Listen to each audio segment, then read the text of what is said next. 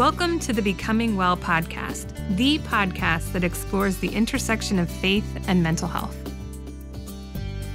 On this episode of Becoming Well, we have a special guest in studio. Thanks for letting him join us, Mary. My dad's here. Hi, Dad. Hello there. So cute.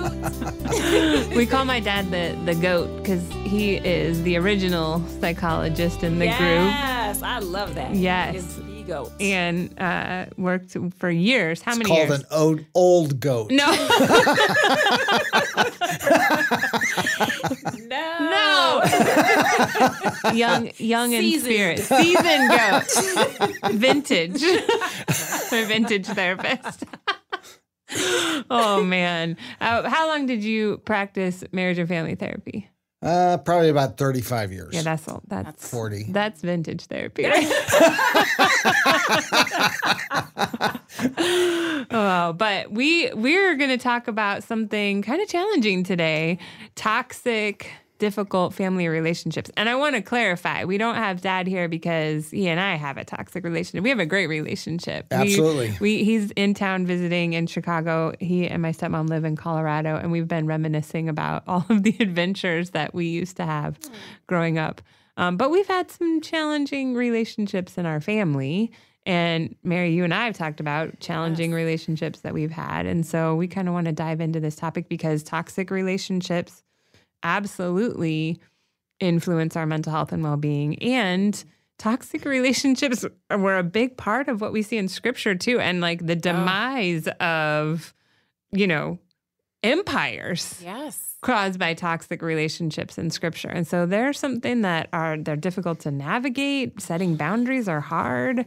Mm-hmm. And so I think we should just kind of dive right into this topic. Absolutely. And I think it's important to talk about because we can't just leave it on the burner or just leave it in the, bury it and it not reoccur. I tell people we can suppress all we want, but it's going to come back in another form. So it's not one of those things when we talk about parenting and toxic relationships, they become our voice. They become the people that we first interact with, right? So I didn't have I didn't know my real dad growing up, and I had a very, very distant stepfather. But we have to realize that is my first experience with the opposite sex, right? And that is going to carry into how I see the world and how I see men when I go out into the world and what type of men that I marry, right? If I don't work on that. So this is such a good topic because it's not one of those things that just go dormant and then time just makes it go away, right? That's the fallacy, right? Yes. Time does not heal all wounds, people. This is so true.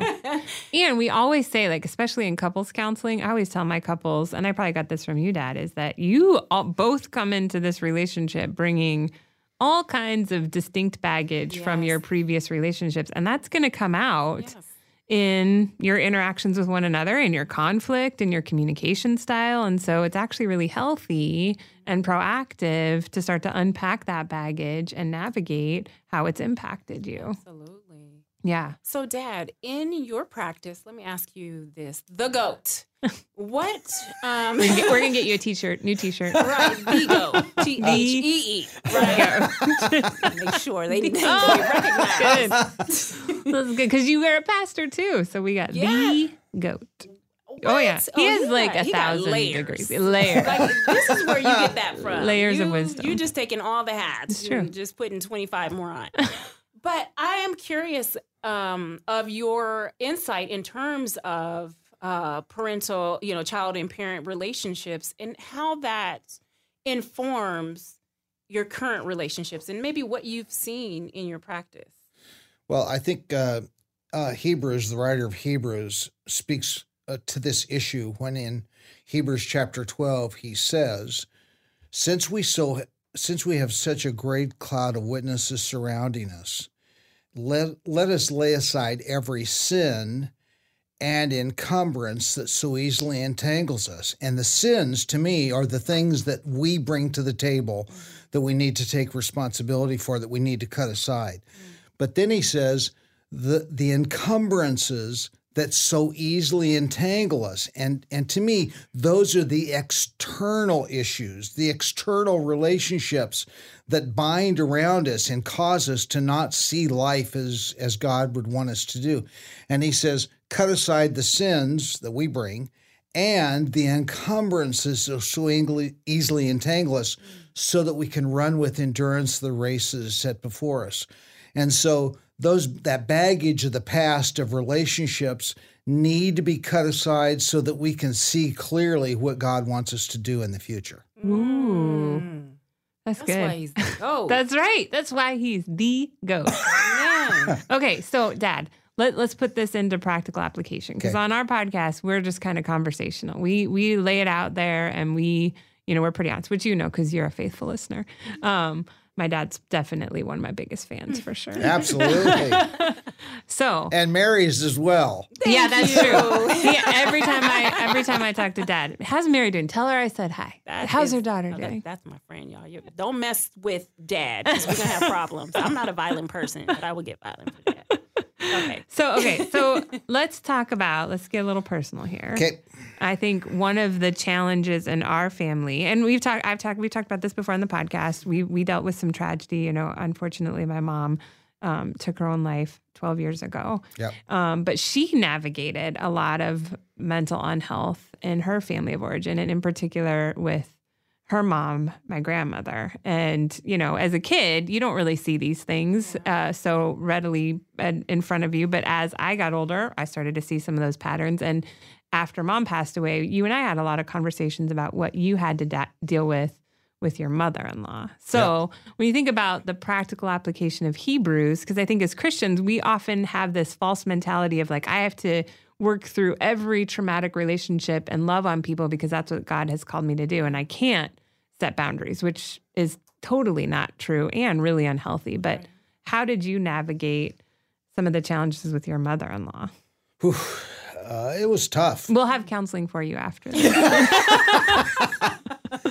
Because I was very immature when we first got married. Because you were 21, right? 22? I was 23 when we got married. Which for like men is like 15 men. Just kidding. Just kidding. I'm just kidding. Our engineer's like, yeah. Caleb's like, yep. But there was a power struggle between she and I. And in the beginning stages, I was determined, immature-wise, that I was going to control the family. She controlled her family, but she was not going to control mine. Mm. And so there was one particular issue that really started this whole thing. And she said, well, we want to have you rent a tux. And I said, well, my mom is going to make the tux for me. By the way, my dad grew up in a very small town. How many people were in 200. 200. He was a valedictorian of his high school class of 10. I was in the top 10% of my graduating class. My claim to fame. You're just not going to tell the other part of that. Yeah, exactly. We'll let you impart how many people you think were in that class. So making a tux is like you still have a winter coat that Grandma made. Yes, absolutely. So this is normal for you to have, and she's a good seamstress. She was a good seamstress. But I was kind of joking, but I was saying to her, to my mother-in-law, you're not going to control me or what I choose to do or my decisions for my family. And that created all kinds of tension in the very beginning with her. Yikes. No, you go ahead. So where do you think that comes from, right? Because at the beginning, Deb said, we all come in with our baggage, right? And we respond and we interact based on our own lens and our schema, right? What we call schema, like all of our experiences and the way that we've communicated with others in our past. That's how we communicate with one another. So when did you come to a point where you realized that was coming from a place maybe that was not directly as a result of your mother-in-law? Or how did you reconcile that in terms of how you saw the relationship? Well, I think it really got worse and worse over a period of probably a couple of years, to the point that my mother-in-law would not talk to Cynthia, my wife, and would not talk to me. She totally silenced herself. And I realized that I was part of that deterioration that I really needed to take care of, because we went to family reunion in Mississippi. And we were there for 7 days, and she would not say hello to us. She did not say goodbye to us for 7 days. There was no interaction whatsoever. And then at the end of that summer, we went up to North Dakota where they were living at the time. And we were there for 3 weeks, and we were living with an aunt. And there was absolutely zero communication. And I realized at that point in time, I needed to do something in order to break the logjam, because it was so painful not to be able to talk, and for Cynthia not to be able to talk to her mom. Yeah. Yeah. So, okay. If somebody were coming to you and kind of talking about going through a similar situation, right? So they're navigating, because this is not unheard of to have challenges with an in-law. And, like I said, as an adult now looking back over family dynamics, I can pinpoint numerous times throughout, especially as an older adolescent and young adult, where my grandmother put her foot down. And I think of one incident. We had an incident where there was a big disagreement, family disagreement, and it resulted in Grandma not talking to us. And I remember it was over Christmas. And we're all I don't remember what the argument was over, but she basically stopped talking to us and didn't come to Christmas. And we, at this point, we lived 15 minutes from each other. Wow. And we're all having Christmas breakfast. We're sitting around the table and we start hearing this thump. And we're looking at each other like, what's going on? So I get up to go investigate. I was probably 17, 18 years old. And I go out, and my grandmother is out at the front door throwing our Christmas presents at the front door. I kid you not. And my poor grandfather's just behind the wheel of the car, kind of helpless, and she's just angry, chucking those Christmas, wouldn't say a word, gets in the car and drives away. Yeah. So this isn't something that, even though you stepped into the situation at some point in time, went away. So if you were talking to somebody, or if you were talking to your younger self, and they were navigating this is very manipulative, unhealthy, toxic behavior, because ultimately what she is trying to pull for is for you to come to her and say, I was wrong. Yeah. I hurt you. This is my fault. She's taking no ownership or responsibility whatsoever. So what would you say to somebody who's navigating that? Well, there's a passage in Scripture, I'm not exactly sure where it is, but it says, as much as is possible, live with peace with all men. And what I hear in that passage is the fact that there are just some people that no matter what you do and no matter what you say, it's never going to be good enough. And you have a responsibility, and that is, as much as is possible within me, I need to try to live at peace with all men. So if I brought some things to the table, which in the early stages, I knew that because of my immaturity, I had brought some things to the table. As much as is possible, I needed to take responsibility for what I brought. I can't be responsible for what she brought, but I can take responsibility for things that I've said or things that I've done. How'd you get to that realization within yourself? It was during that 3-week period of time where there was, in North Dakota, where there was total silence. And I'll never forget the night before we left, God brought conviction to my heart. You need to try to do something to solve this problem. And so the next morning we had packed our car and we were going to drive from North Dakota to Florida. And I just had a conviction by God saying, you got to try to do something. And so I said to Cynthia that morning, I need to go out and talk to your mother and try to resolve this. And she says, well, I'm not going to go out there with you. God told you. Yeah. He didn't say anything to me. And so they lived 30 miles out of town.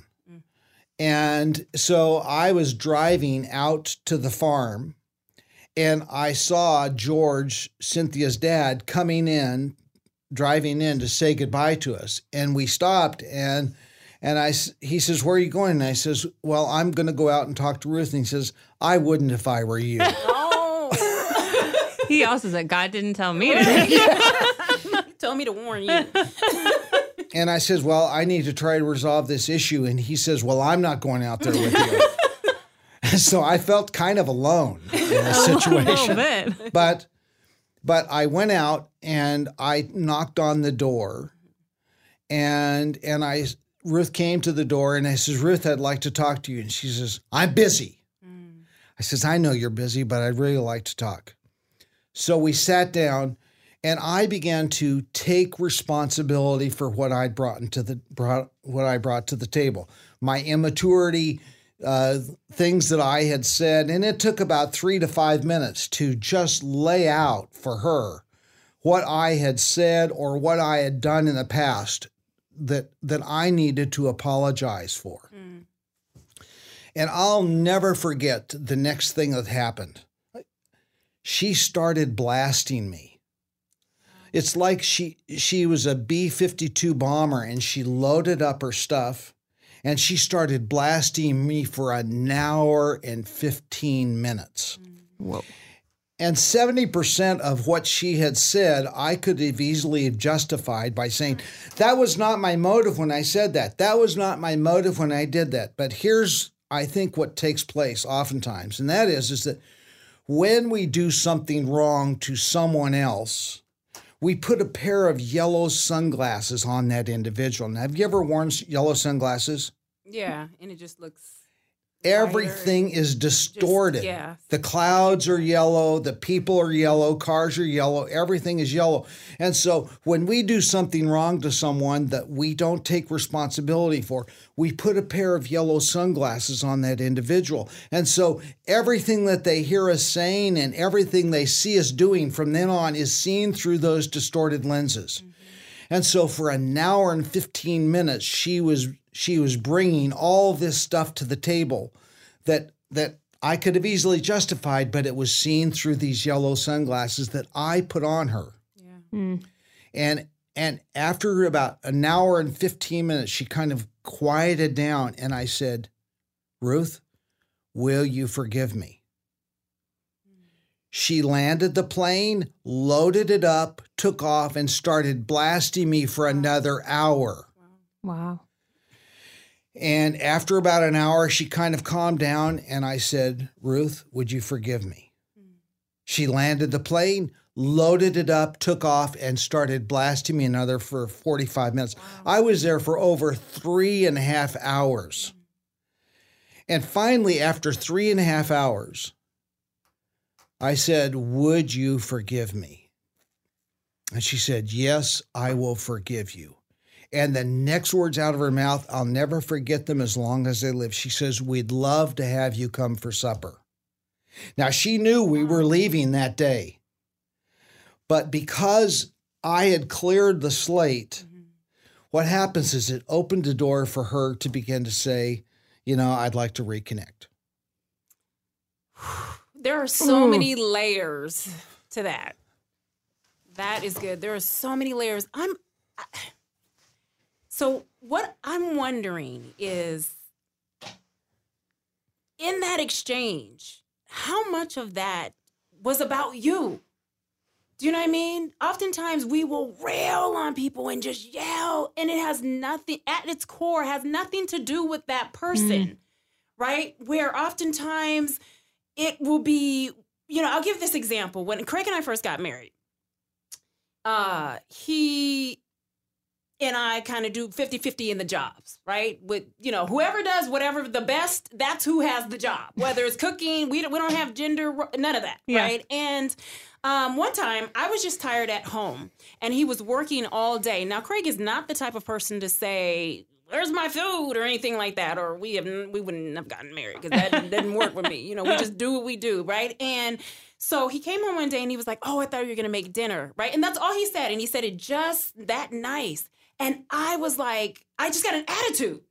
And I was just like, why do you think that I should have had dinner? Just something, just railing on him. where he was like, I was just going to go to Wendy's because I just thought, and it was so innocent. But I realized me going off on him like that had nothing to do with him.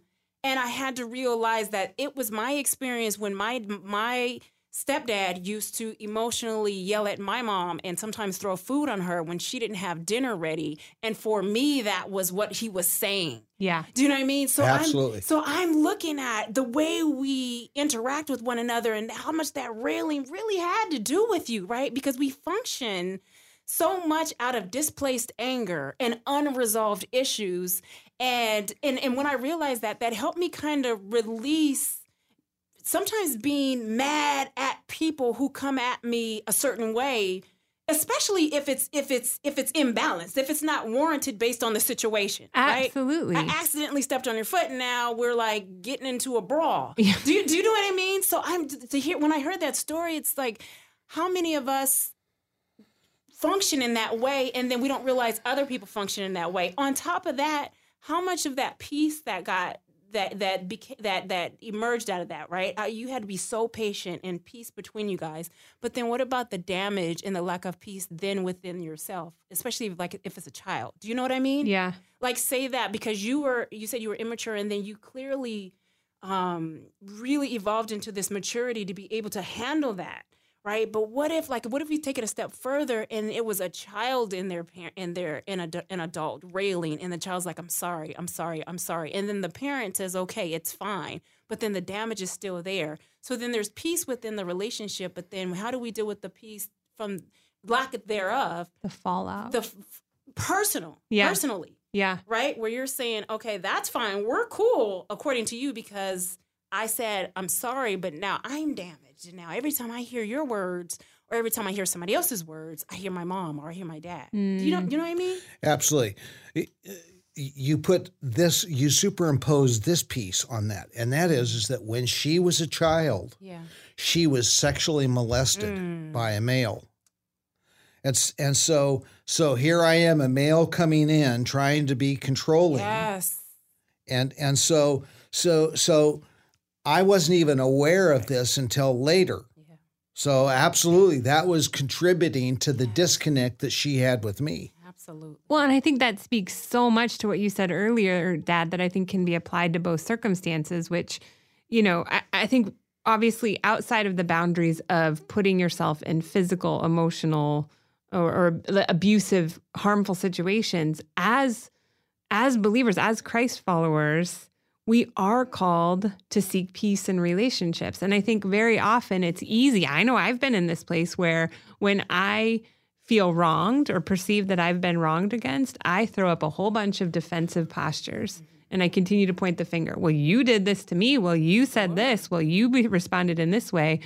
And I don't take accountability for my own actions. And I see things through those same yellow colored lenses. And so this is why I believe so often in Scripture we're called to carry a posture of humility. Yep. Which is hard, which is really hard to do because relationships are layered and our experiences in life are layered. And too often we go in only being willing to see the tip of the iceberg and not willing to recognize everything underneath the surface. Yeah. And so when we can say, okay, here is what I have done wrong. Here is what I need to take ownership over. And we can initiate that and start there.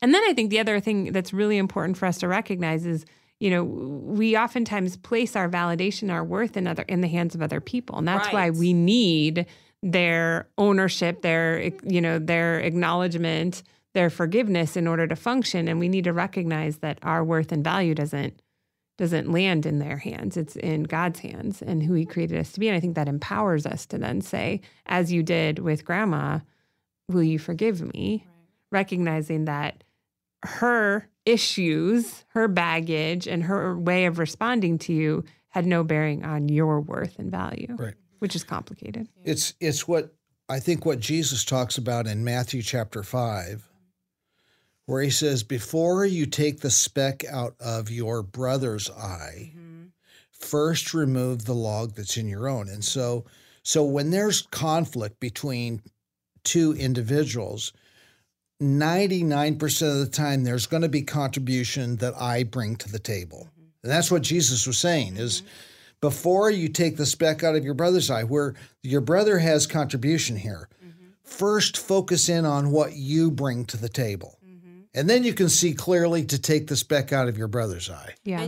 And that's what when we go into prayer, because we can't have blind spots, right? I'm good. I don't have a speck in my eyes. Yeah. That's just my vision. That's just my vision. I just can't see it, right? I was born like that. But that and you said this, and it's the truth, that humility, that we have to say, okay, yeah, this is my stuff. Yeah. And it's not even a thing that it's necessarily bad. It's good to know your stuff. Yeah. So you don't keep placing and projecting that onto other people and hurting other people and then allowing other people to hurt you, because then you'll be able to decipher between your stuff and their stuff, right? But it's that humility, one, to say, okay, Lord, what is my stuff? And where am I in this? I do this with my daughter all the time, and it's very hard when you're a parent, right? Because you're supposed to be the parent. But I, really, I didn't do it intentionally. I didn't do it voluntarily. God just said, listen, you need to get it together. Yeah. And he showed me what I needed to look at in the speck in my eye before I started pointing stuff to her, because oftentimes the reason why she's behaving the way she's behaving is because she's getting it from me. Yeah. Do you know what I mean? And so that is the truth of that we have to look at our own stuff. But that's so hard. But that goes into why it's important to go into counseling, right? Yes. Because you have to uncover those blind spots, See episode 4. Right. Going to counseling. Counseling Jesus counseling and the blind spot. But I think it is important to acknowledge that there are times, and we did, unfortunately, as a family, we had to place some boundaries after Mom passed away with Grandma. We haven't seen her, most of us haven't seen her in 12 years, 10 years. And, so I do think there comes a time, I know there comes a time where that toxicity is so damaging and so painful and so borderline abusive or abusive that you do have to say, okay, enough is enough. Enough is enough. Yeah. So what was that like for you, and how do you discern, or, how would you tell someone else, how do you discern when you set a boundary, and what do you do for that? Well, you brought up in the beginning of this session the fact that Cynthia committed suicide. Mm-hmm. It was so painful because here I'd been married for 34 years to her, and I was planning on being married the rest of my life to her, and all of a sudden she takes her own life.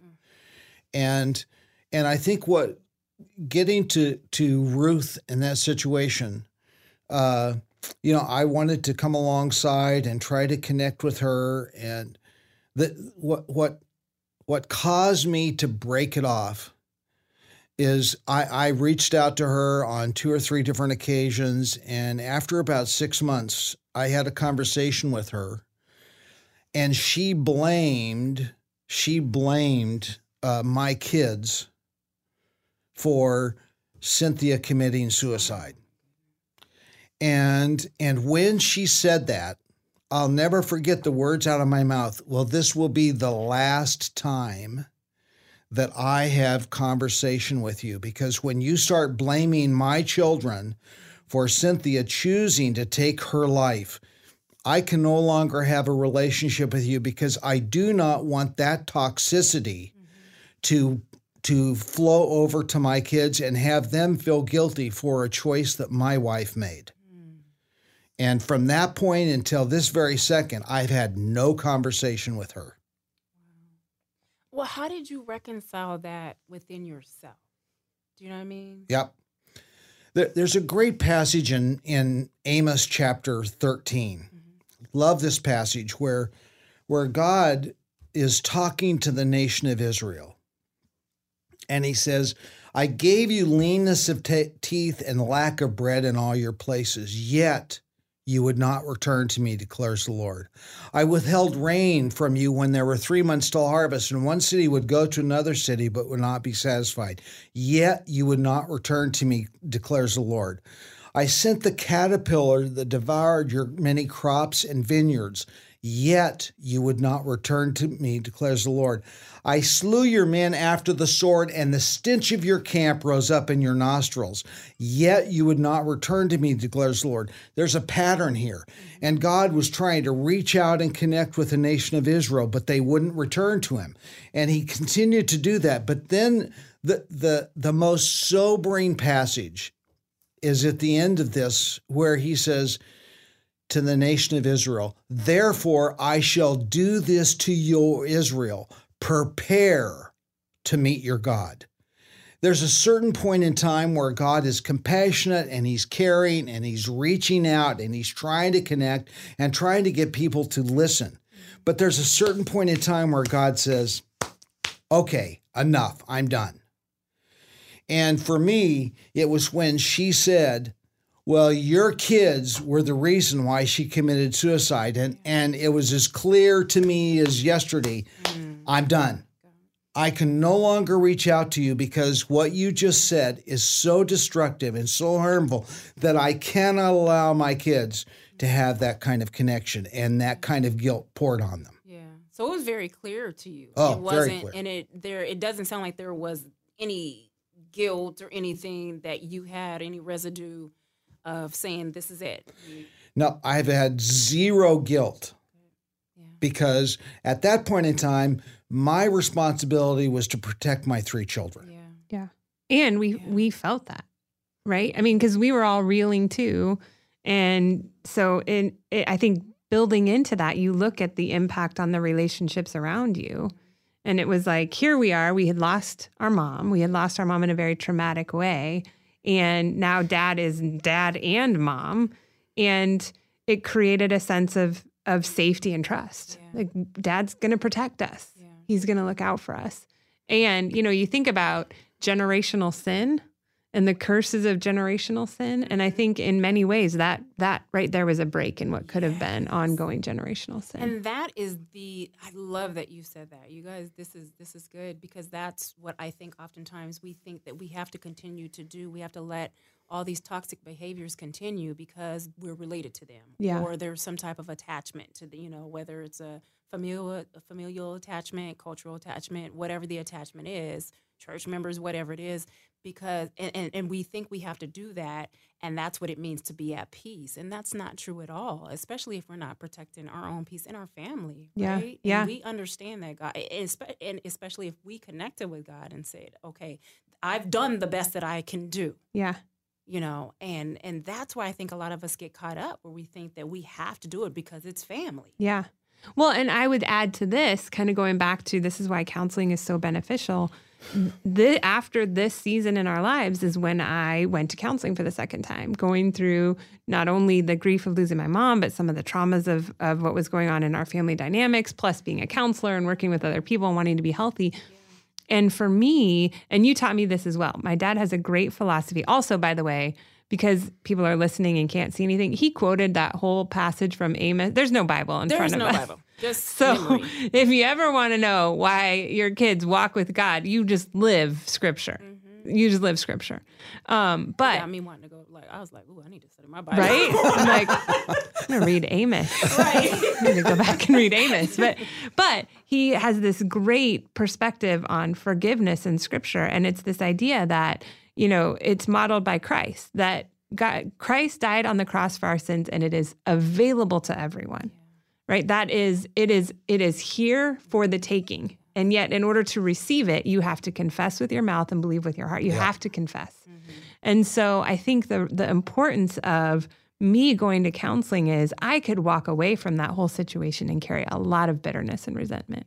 A lot. Because growing up, we saw the conflict with Grandma, but I also had an amazing relationship with her for many years. And so to lose that relationship just as abruptly as I lost my mom was traumatizing. And yet the reality is both individuals chose to end that relationship. Right. Because even though you said enough, Grandma's actions were what caused that enough, right? Right? And so at any point in time, she could have come back and said, I was wrong. I made a horrible mistake through my own trauma, my own whatever reason. and take ownership for that. And if I've continued to just stew in my anger and my bitterness and my pain, I would maybe be open and receptive to that. Right. And so it's been my own work in coming to that place of being willing. I don't think the act of forgiveness is complete until the person asks for that, much Absolutely. like salvation isn't complete until you ask for that. But I can prepare my heart and be willing to offer it if it's asked for. I think that's where counseling in the midst of or in the aftermath of toxic and unhealthy relationships is so important. It is.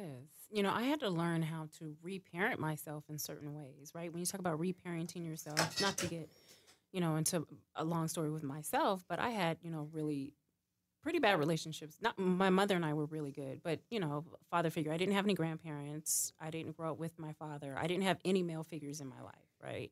And so that played out in a lot of the way that I see myself as a young girl, as I see myself as an adult, how I see myself in my relationship with my husband, how I see myself in my relationship with my kid, right? And even going to Christ and saying, okay, why didn't you why did you not allow these beautiful creatures that you say are yours, men, in my life to help me grow and understand who I am, because men play a pivotal role in any kid's life, especially their daughter, right? But I began to see how that's playing out and how I would talk to certain men, and it was negative or was bad or even think about it, right? And then on top of that, it's the reinforcement of the black women trope. We can do everything, and strong black women, and we don't need a man, right? And it just became very, very entangled, right? And what happened is just me breaking down in my just saying, God, I don't know what to do. I don't know how to treat a husband well. I don't know how to be happy when my husband's spending a lot of time with his daughter. I don't know what that looks like, right? Just all of these different dynamics that I was not taught. And what I had to do was just say, okay, God, help me. Right. And then go to counseling, understand how that's playing out into my relationships. Right. We continue to talk about how we use our relationship with Christ and how counseling works in that. And that's how it is, where it's just, God got to a point with, even, and I'm sorry, you guys, because I'm verbally processing because this is very personal for me, but even my relationship and how I see God played a huge role of me not having a father figure. Yeah. Right. And having to break down and not become your mother-in-law and not become this angry person, because I could have been that. I could have been that for Amaya's future spouse for various reasons. But I had to get to a point where I had to say, okay, God wasn't eating sushi and just forgot about me when I was growing up, right? He was paying attention. Had some good sashimi that day. Just like, oh, my bad. I better pay better attention. Father for you, father for you. Right. Everybody gets a father. Exactly. But understanding that he didn't make it happen, but he allowed it to happen for a reason, right? And understanding that, but why, and why it hurt, and what do I do about that? And then going to counseling to be able to unpack that, right, is important. And that's why I asked that, was how do we deal with toxic parents, or parents that are absentee, or abusive parents, or parents, that are, have a negative impact on us. But I had to eventually reparent myself. And it was so important for me, meaning that I had to be that voice of the father that I didn't have, right? And this sounds so simple, where there are times, even to this day, I'm 47 years old, and I'll look in the mirror and say, you are beautiful, you are worthy, you are this, actually talking to me. Right? Mary talking to Mary and reparenting myself. And, it obvious, we would love that a dad would have done it. Yeah. But that's one of the ways that I do it. I'm trying to be practical here and share with the listeners what I do in terms of when we do go through those tumultuous or toxic relationships, to reparent ourselves. Another way that I do is I'll relive the situation, with the therapist, and I will change the narrative in my head. Yeah. So instead of being molested, what could have happened that day that would change that narrative, right? Because then we're getting into what we talked about in our last podcast, how everything is holistic, right? That's that plasticity thing about your brain, that it can be changed when you give it new experiences. But we have to give it so many new experiences so that it doesn't say, oh, this isn't a threat anymore, right? We want it to say it's not a threat anymore. So because I've had these toxic relationships with, individuals that I cared for and it hurt me, that's the way that I've been able to do it, to reparent myself, to be able to change the narrative, to change that all of the different neurons and all of that in my brain, to say those people aren't bad people anymore. You don't have to be afraid of men. You don't have to be afraid to be intimate with men. You don't have to be afraid to be, or man. I don't want to use, I said intimate with men, but I meant men. I was going to start rumors. Sorry, Craig. But, I don't want to keep going. But that, I really wanted to make it clear that it's important that, those things, we all are going to come upon relationships that aren't going to be healthy. Yeah. Right? Because we're just we're hurt people. Yeah. And I think it's, I always talk about it like this dance, because I think we can easily go from one side to the other. We can just kind of sweep our feelings under the rug and say, I got to keep going. I got to persevere. Like you talk about the strong Black woman phenomenon. Mm-hmm. I think there's the other element of like, we get stuck in our emotions. Like, this is too painful. This is overwhelming. I'm angry. I'm bitter. I'm not moving on until this goes away. And it doesn't always just go away. So I think it's this dance between grieving that loss, giving yourself the space to grieve and to be hurt and to be angry and to be whatever emotions come up as they come up, and be willing to shift your perspective, right? Because there are even to this day, would I want my mom back? Absolutely. Would I want my relationship with my grandmother restored? Absolutely. And in the midst of that, I have an amazing stepmom who I have a great relationship with. My dad stepped in and we have an amazing relationship. In that season, he played dad and mom, and we have a very close family. We just came back. He's here visiting me in Chicago, and literally a week ago, we were all in San Diego on family vacation together. So we spent 3 days apart and then came back together. There's grief and there's pain in the midst of it, and there's beauty. And I do think sometimes it's not, very often it's not what we planned for, what we hoped for, what we wanted. And yet, if we're willing, not in the absence of the grief and the loss and the pain, but in the midst of and in addition to, if we're willing to look for the ways in which God does bring redemptive relationships into our lives in various capacities, that in and of itself is really healing too. Absolutely. Well, and one of the things that both of you brought to the table is the fact that it's critically important to drop the bitterness and resentment. Yeah. When I sit here and think about Ruth, I have zero bitterness or resentment, because if she came to me and said, I was totally wrong in terms of what I said to you, would you forgive me? I would forgive her in an instant and begin to reestablish that sense of connection. Ooh, but can I pause you right there? Yes. I know I'm begin to reestablish. It also means you don't have to jump right back into the way things were. Absolutely. Yeah. Absolutely. And so we need to deal with the resentment. And the way in which I deal with resentment is I am always willing to forgive someone who has hurt me. And because I'm willing to forgive, it releases the bitterness and resentment. But they have responsibility too to see their faults. And she hasn't, and so we have no connection at this point in time. Yeah. Ooh, this is a deep episode. This was good. This is really good. Well, thank you for sharing, Dad. Thanks for coming and You're joining welcome. us. I loved it. We have to have the goat back. We got to have the goat back. This The is goat. good. This is good. Drop some jewels up in here. Yes. Yes.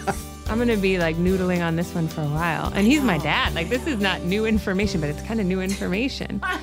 Taking notes. Anyway. Well, thank you for listening. You can find us on all major podcast platforms. We hope that you check us out. Leave us a review. 5 stars. We'll take it. We love your feedback and questions. Find us online at www.becomingwellpodcast.org. And we look forward to having you be here with us again soon.